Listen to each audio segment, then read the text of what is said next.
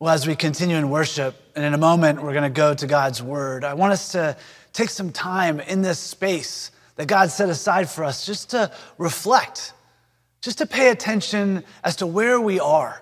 I don't know where you are in this moment, but I know where I am. And I find myself in a very unique time, in a very unique place in human history. If you've been paying attention to anything that's going on in the United States, whether relationally or communally, you're aware that it seems as though we as a people are trying to drive one another into one of two directions. What do I mean? I mean that we're trying to drive each other into a left or a right way of life. And yet, if you're a follower of Jesus, you know that these aren't the only two directions. In fact, Jesus has been inviting us over the last number of weeks into a number of different directions, into a number of different dimensions. You know, there aren't just two directions any more than there are just simply two dimensions. We live in a multi-dimensional world. There's, length and width and height and breadth and time and all these different dimensions that we live in. In fact, some scientists even think that we might potentially live in as many as 10 different dimensions. And I'm like, my mind's already blown. I'm like, no, I don't need to know about those 10 dimensions. I'm already having a really hard time navigating the dimensions that I am aware of. I don't need more. But my point is that we can't just limit ourselves to two directions. And God, in fact, God is not just limiting us to these left or right directions, but rather God is inviting us into this upward and inward and downward and outward way of life. God is inviting us to take this upward and inward way and bring it down to the ground, to make it groundward. Yes, I said groundward. I know that's not a word, but let me unpack that for us. What do I mean when I say God's inviting us into a downward way of life or into a groundward way of life? Well, before I get there too, I just want to, if you haven't been tracking with this sermon series, I would encourage you to go to YouTube, wherever it is that you listen to your podcasts, and track with us, follow with us. But if you haven't been doing that, it's okay. Stay with us because this sermon series makes sense, or this sermon today makes sense in a standalone. So let's go to God's word as we listen to God's invitation for us to take our upward and inward lives and bring them down to the ground. We're going to go to the gospel according to Matthew chapter 5, verses 21 through 24. I'll be reading out of the New Revised Standard Version, but I encourage you just to follow along.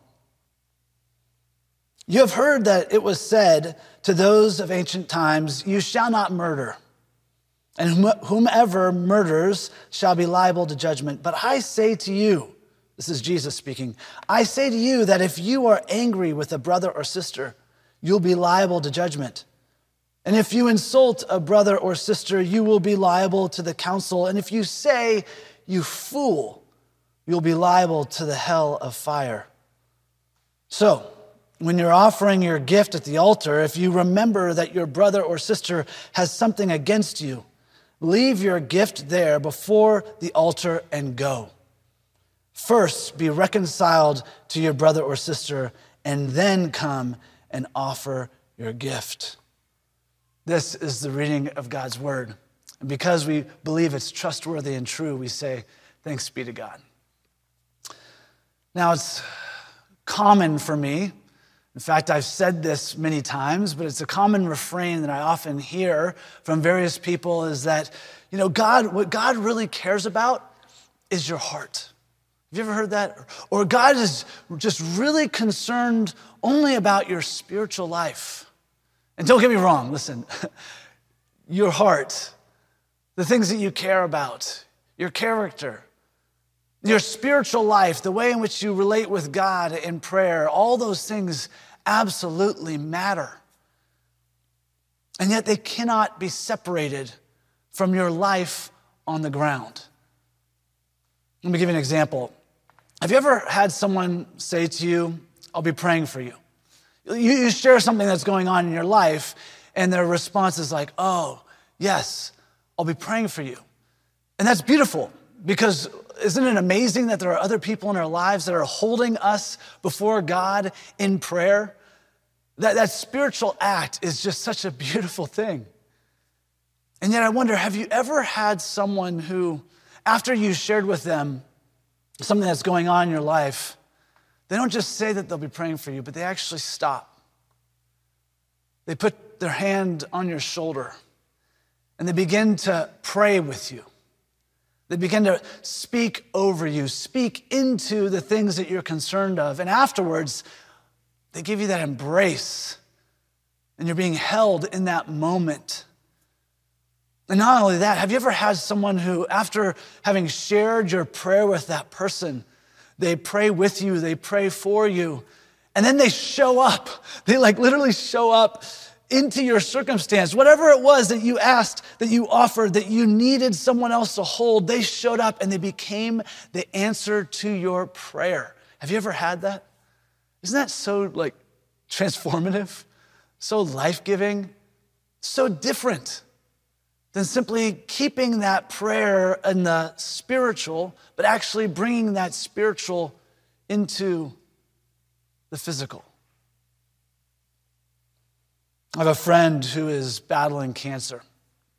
I have, unfortunately, multiple friends that are battling cancer, but this one specific friend who's battling cancer, and recently he was expressing gratitude to a group of people for the ways in which we had been caring for him, the ways in which we've been praying for him. And then he said this. It really struck me, and I really want you to catch it. He said, I know that God is with me, but for God to put flesh on that, I'm just thankful to God for the ways that God has met me through these people. Did you hear that? Did you notice all the ways in which he's giving glory? He's attributing this care from God, but from God through people. He's taking that up and in, and he's recognized the power of when we bring that to the ground, when we actually live that out. See, when we pray the prayer that Jesus taught his disciples how to pray, we often call this the Lord's Prayer. It's actually, I think of it as the disciples' prayer. We say, Our Father who art in heaven. Do you see what's going on there? Our Father, that's a very relational, down-to-earth way to reference God. Our Father is down, who art in heaven is up. And we continue on in that prayer and we say, Thy kingdom come on earth as it is in heaven. Again, we take what's up and we are praying that it will come down, that we are taking our upward and inward selves, our lives, our relationship with God, and we're saying, God, I want to take that. I want you to take that, and could you bring it to the ground on earth as it is in heaven?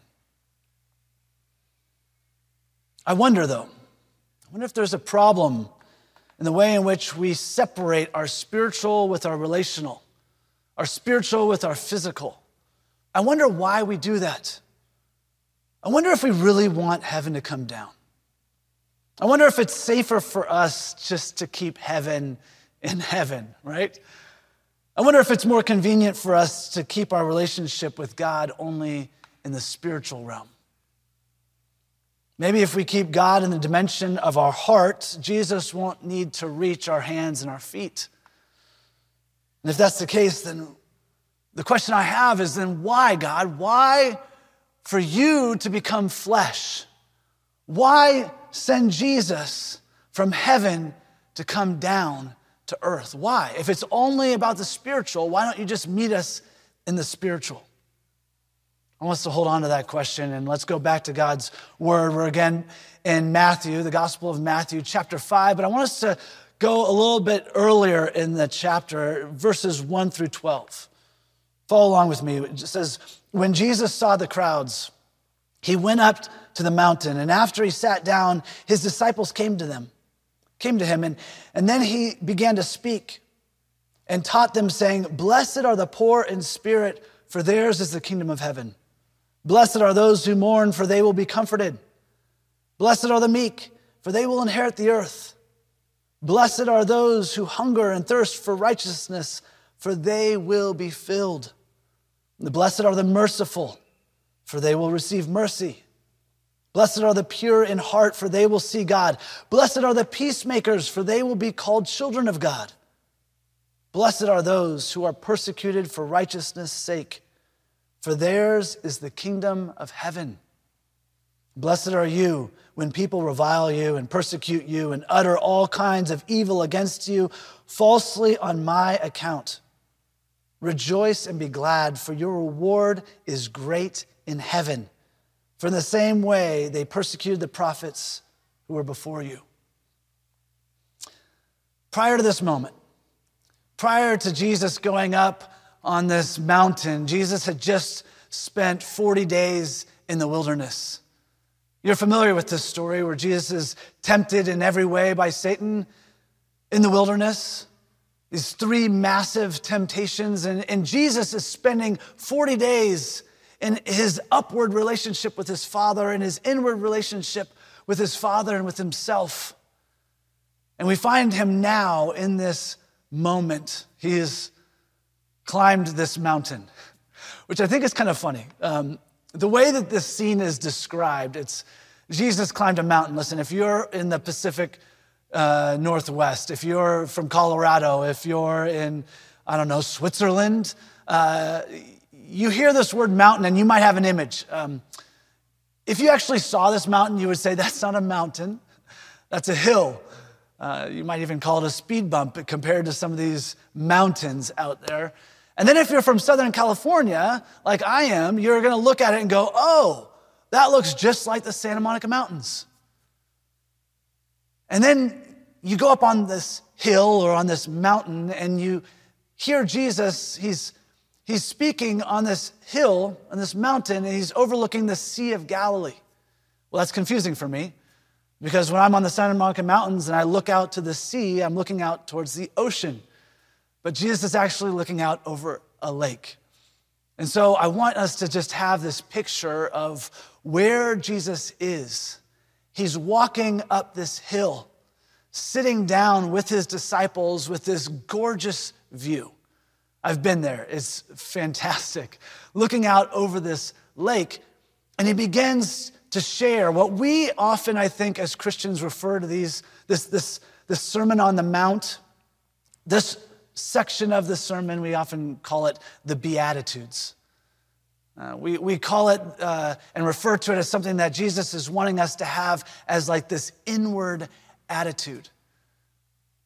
I see it differently. I think it's more like the Beatitudes, relational aptitudes rather than inward attitudes, but more of a relational way, relational skills, the way in which we relate with one another. Jesus is saying, this is how I want you to relate with one another.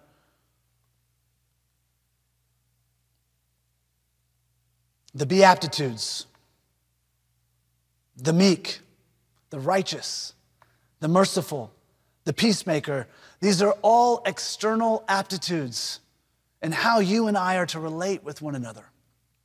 So when I relate with you, I need to come with meekness. When I relate with you, I need to come and act justly and rightly in relationship with you. When I come to you as my brother or sister, I need to be a peacemaker, not a peacekeeper, but as far as it depends on me, make peace with everyone kind of person. Matthew 5 is Jesus' community manifesto, his kingdom of heaven course of action. Jesus wasn't running for office. He wasn't trying to get the popular vote. He was actually ushering in the actual campaign of God. Jesus was taking the reign and rule that exists in heaven and bringing it down to earth. We call this heaven coming down incarnation. Incarnation in the flesh. That word carnation, carne asada. Okay, sorry, I don't mean to mention carne asada because already I'm salivating. But you get the idea. It's this in the flesh life. God coming down in the person of Jesus in the flesh. God taking the kingdom of heaven down to earth and putting flesh on it. This upward and inward God came down and lived outward, embodied in the person of Jesus. The incarnation is the life of Christ, and the incarnation is also the life of a Christian. In a world that promotes pride and self-importance, Christians, we're to seek meekness. In a society that tramples one another to get ahead, Christians, we are to embody right relationships with one another. In a climate where we're taught that revenge is good. In fact, when a person gets the best of you, get revenge 15 times over, some people say. And Jesus says, no, my people embody mercy. In a culture where leadership gurus tell us to get even, people try to take advantage of you, but once you're done with them, they're the ones who are going to want to make peace. And Jesus says, no, my people aren't just peaceful individuals, but are proactive peacemakers. This is how the spiritual becomes physical. This is how the upward and inward life comes down and actually hits the ground. This is how our very lives, the ways in which we relate with God and with one another, our very life becomes worship. Consider that as you listen to Jesus' words for us today. Again, we're back in Matthew 5, but looking at verses 21 through 24. Jesus says, you have heard that it was said to those of ancient times, you shall not murder, and whoever murders shall be liable to judgment. But I say to you that if you are angry with a brother or sister, you will be liable to judgment. And if you insult a brother or sister, you will be liable to the council. And if you say, you fool, you'll be liable to the hell of fire. So, when you are offering your gift at the altar, if you remember that your brother or sister has something against you, leave your gift there before the altar and go. First be reconciled to your brother or sister, and then come and offer your gift. Jesus is like, you are familiar with the rule of law, do not murder. And yet I'm telling you, and I'm like, whoa, wait, hold on, time out. Wait, Jesus, you're doing what here? You're telling me? It's as if Jesus is saying, you know that guy Moses? You know that guy that kind of had the 10 commandments? And you know that whole do not murder thing? Moses said this, but I'm saying this to you. That's bold. That's bold, Jesus.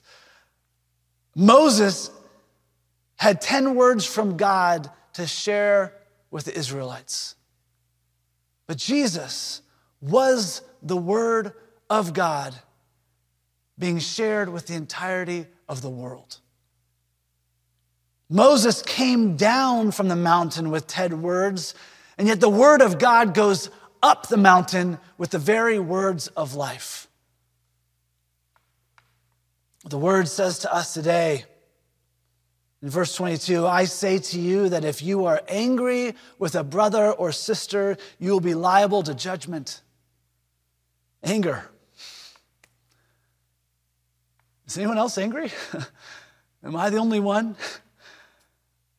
I think the better question might be, is anyone not angry in this time?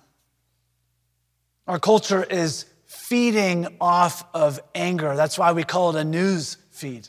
Now, I'm not trying to berate any newscaster.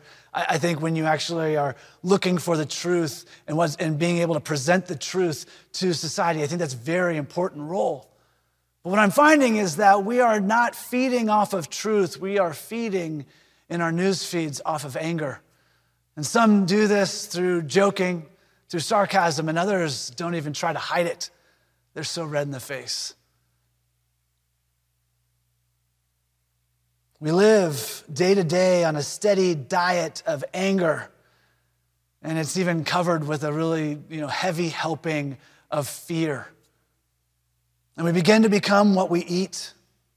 We begin to embody anger, and this anger seeps into every area of our life. When we're feeding off of this daily diet of anger, we're not just angry at our political opponent, we're angry at ourselves. We become angry at the way in which we look, where we are in life, what job we have, what friends we have, or we're angry at the friends we lost. Thanks a lot, Tennessee and Texas. I lost a lot of good friends to you. But we become angry at our spouse and our kids, or the lack thereof. And it almost sounds sarcastic hearing Jesus say this in our current context, to hear Jesus say, if anyone is so much as angry with a brother or sister, and yet Jesus is not being sarcastic, he is being serious. Serious about the kingdom community of God. Watch out, Jesus says. Don't be so careless in calling your sibling an idiot. Don't be so thoughtless in calling someone stupid. Don't be so senseless in calling someone dumb or wicked. Or when you demonize a brother or sister, watch out. There's going to be hell to pay. The simple moral fact is that words kill. Sticks and stones, we say, may break my bones, but words will utterly destroy me. The simple moral fact is that words, whether spoken, texted, tweeted, posted, emailed, or snail mail, absolutely have the power to destroy a community. And they are killing the community of God. But it doesn't have to be this way. I love it. Jesus offers us so much hope. Jesus gives us another way, a kingdom come on earth as it is in heaven kind of way. We see this in Matthew 5, verse 23. This is how I want you to conduct yourself in these matters, Jesus says. If you enter your place of worship and about to make an offering, and you suddenly remember a grudge a friend has against you, abandon your offering. Leave it immediately. Go to this friend and make things right. Then and only then come back and work things out with God. I love how Eugene Peterson paraphrases that passage. It just comes alive for me. And I want to point out 3 key things that Jesus offers us in this passage. The first, I'll give you the 3 right now. There's the assumption, the urgency, and the priority. Let's start with the first, the assumption. Notice that Jesus says in this passage, when you suddenly remember a grudge a friend has against you, he doesn't say when you suddenly remember that you are holding a grudge against someone else. There's an assumption there that Jesus is like, no, of course, if you're holding a grudge against someone else, of course you would have already gone to that person and worked that out with them before you would come and offer me worship. Of course, that's how we would function. There's an assumption that is, now I don't want to assume that that's actually how you and I function in our relationship with one another. But he's not saying, oh, when you have a grudge. He's saying, I want you to catch this.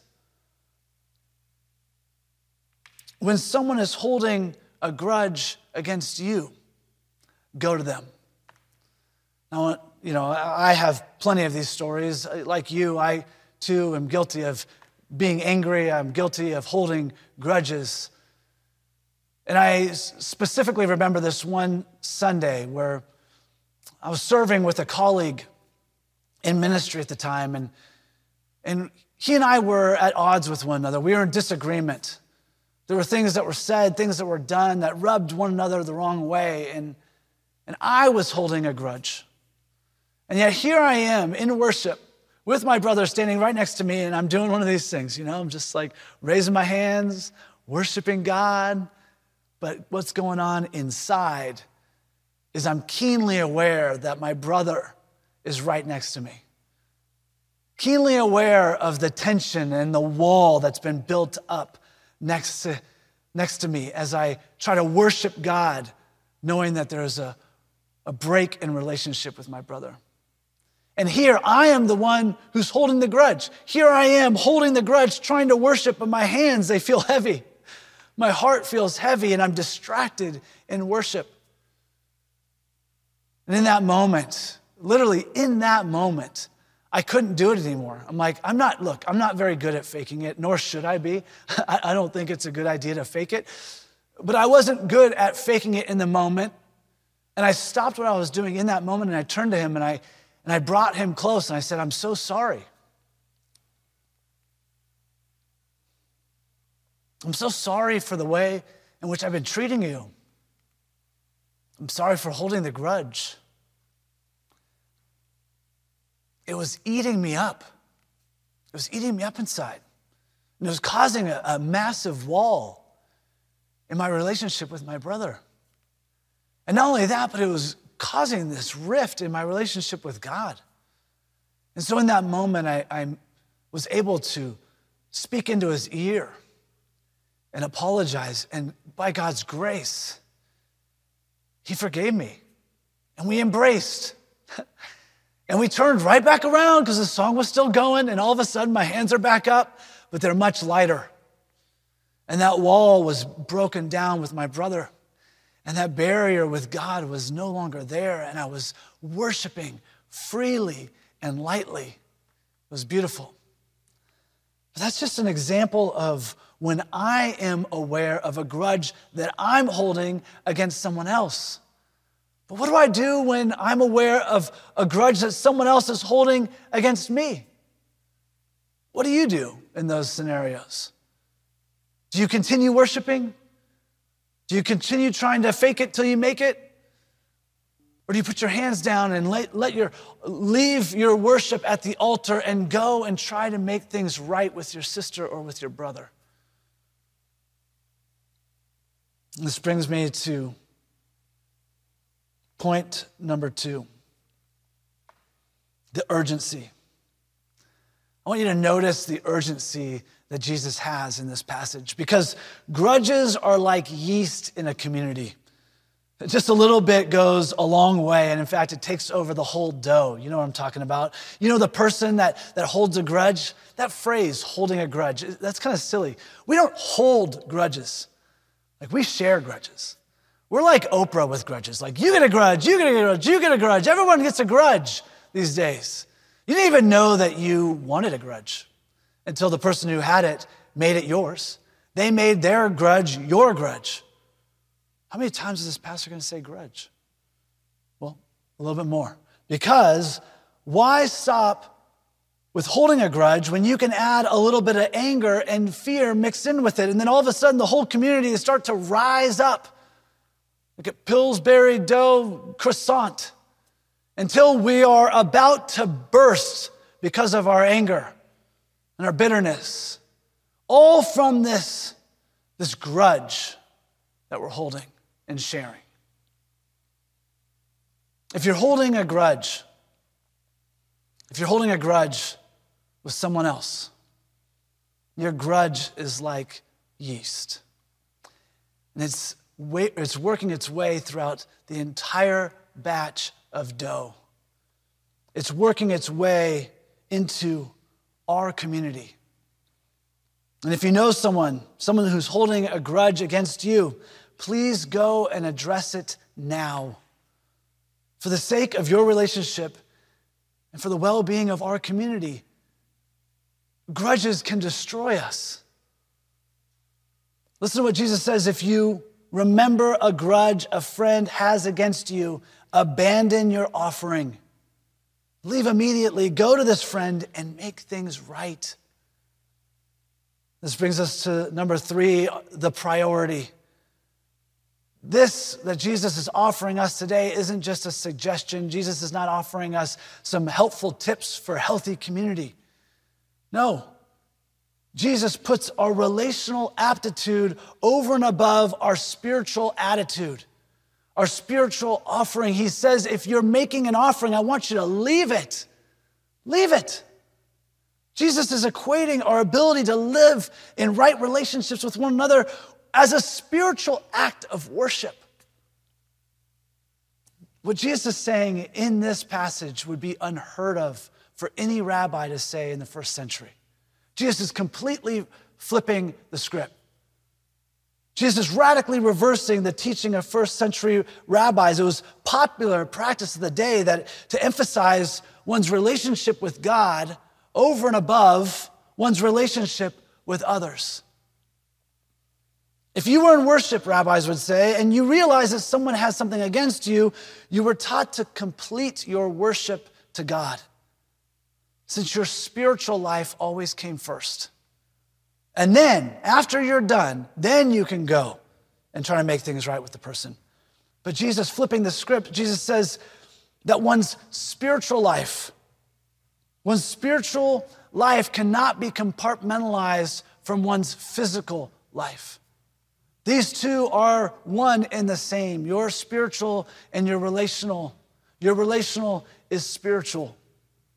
But Jesus isn't preaching a new idea here. He is reinforcing what God has been desiring all along. We hear this in the First Testament in the book of Amos, chapter 5, verses 21 through 24. This is God speaking. God's saying to the community, I cannot stand your religious meetings. I'm fed up with your conferences and conventions. I want nothing to do with your religious projects, your pretentious slogans and goals. I'm sick of your fundraising schemes, your public relations and image making. I've had all I can take of your loud songs and even your quiet melodies. When was the last time you actually sang to me? God says, you can leave it at the altar. Do you know what I want? God says, I want justice, oceans of it. I want fairness, God says, rivers of it. I want you to live in right relationships with one another. That's what I want. That's all I want. God is emphasizing, in the book of Amos, emphasizing our relational lives over what we often consider to be our spiritual lives. But God's saying, no, that is your spiritual act of worship. Jesus, you know this, when asked by some, Jesus, what's the greatest commandment? What's the one greatest commandment? Jesus responds by offering two that are one and the same. Jesus says, I want you to love God and I want you to love your neighbor as yourself. And Jesus takes this one step further. One of Jesus' most fundamental principles of community is not just love for our neighbor, but found in Matthew 5, Jesus says, I want you to love your enemies. I want you to pray for those who persecute you. If you love those who love you, what reward will you get? It's almost like what, you want a gold star for loving someone who loves you? Like, anyone can do that. No, I want you to take love to the next level. This is so challenging for me. And the Apostle Paul reaffirms Jesus' teaching. He says that if you've ever been, it's in 1 Corinthians 13. I say this because likely if you've ever been to a Christian wedding, you've heard 1 Corinthians 13 read out loud. But what Paul is saying in 1 Corinthians 13 was not meant simply for a couple, a married couple. No, Paul was writing to a community. And these words that Paul has to say is about us living well in community. And Paul warns us that our big faith, that even our amazing generosity, the greatest of spiritual gifts that we might possess, without love, we know this. Paul says all of that is worth nothing. Nothing. If we're consistently experienced as unapproachable and cold or unsafe and defensive or rigid and judgmental, not only are we relationally immature, but Jesus and Paul are saying that we are spiritually immature. So right at this moment, this is where it can get a little awkward because you might be like self-reflecting and going, well, my goodness, actually, I'm self-deflecting and I know exactly who this applies to. You might be sitting next to them. You might be holding their hand. You might actually be squeezing their hand right about now, or you have your arm wrapped around and you poke them in the back. You know what I'm talking about? Or you're with a friend, or you're thinking about a friend. You're like, oh, this is so my colleague. I know exactly who the pastor is talking about. And I'm saying, listen, all those things might be true, but I would really want us to take a moment and just look at ourselves in the mirror. to reflect on who we are, how we relate with one another. Is this true about who we are? What is Jesus inviting us into in this moment? Imagine the difference that it would make if we all looked at ourselves in the mirror. If we considered our own lives, the way in which we live and the way in which we love, the ways we fail to forgive, the ways in which we hold a grudge. And instead of pointing the blame at somebody else, what if we followed the lead of the Apostle Paul when he says, offer your bodies, offer your bodies. He doesn't say offer your spouse's body or your friend's body. He says, no, I want you to offer your body, your down-to-earth, physical, in-the-flesh selves as a living, active, go to your sibling and make things right kind of sacrifice. This is your spiritual act of worship. Imagine what kind of healing could take place. Imagine how transformative this would be for our community. This would be so countercultural. This would be on earth as it is in heaven kind of community. God is so passionate. He is so concerned. He is so keenly aware of how we relate with one another. So as the church, those of us who claim to live under the reign and rule of Jesus Christ, when we embody Jesus, when our upward and inward lives manifest themselves in our downward relationship, God's kingdom in heaven comes down to earth. God's people, you and I, we actually embody God's kingdom. We live it out. Sounds simple. It's not always easy. It's easier to bring our gift to the altar than to reconcile with a grudge. It's easier for us to worship with our mouth, even to give of our time, our talents, and our treasure, than it is to do the hard work to cultivate the community of God. Yet we're all called to this work. We're all called to be living sacrifices. So I want to give us two ways in which we can do this, and I'm doing it quickly. First, we need to learn how to enter into the world of someone else. And the best way we can do that is through listening. We have to learn how to listen, church. We have to learn how to listen well. You need to be able to pay attention, to not get hooked when someone says something to you that you disagree with, but actually ask questions and have the ability to not only listen for your opportunity to speak. No, listen and try to reflect back what the other person is saying. Try to enter into their world. Jesus on the cross was hung in between two worlds. He entered into our world and he held the two worlds in tension. And you entering into the life of somebody else, into someone else's world, you embody that. And you have to hold that tension. You and I, that's the second way, is we hold this tension. Holding this tension between two worlds. Jesus on the cross between these two worlds is actually filling the space with grace.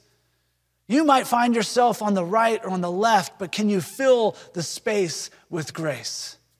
Can you embody the grace of God even with those that you disagree with? This is how we can bring healing. It sounds simple, but it is not easy. Listening well, embodying the grace of God is transformative. It is incarnational. It is kingdom of heaven on earth as it is in heaven kind of life. It's beautiful and it's worth the effort. Would you join me in saying yes to Jesus' invitation for us today? Would we take our upward and inward relationship with God and we bring it downward, groundward, in the ways in which we relate with one another in community? Let's pray. Lord God, we thank you. We thank you that you, being high and lifted up on the throne of heaven, came down, humbled yourself in a person named Jesus Christ.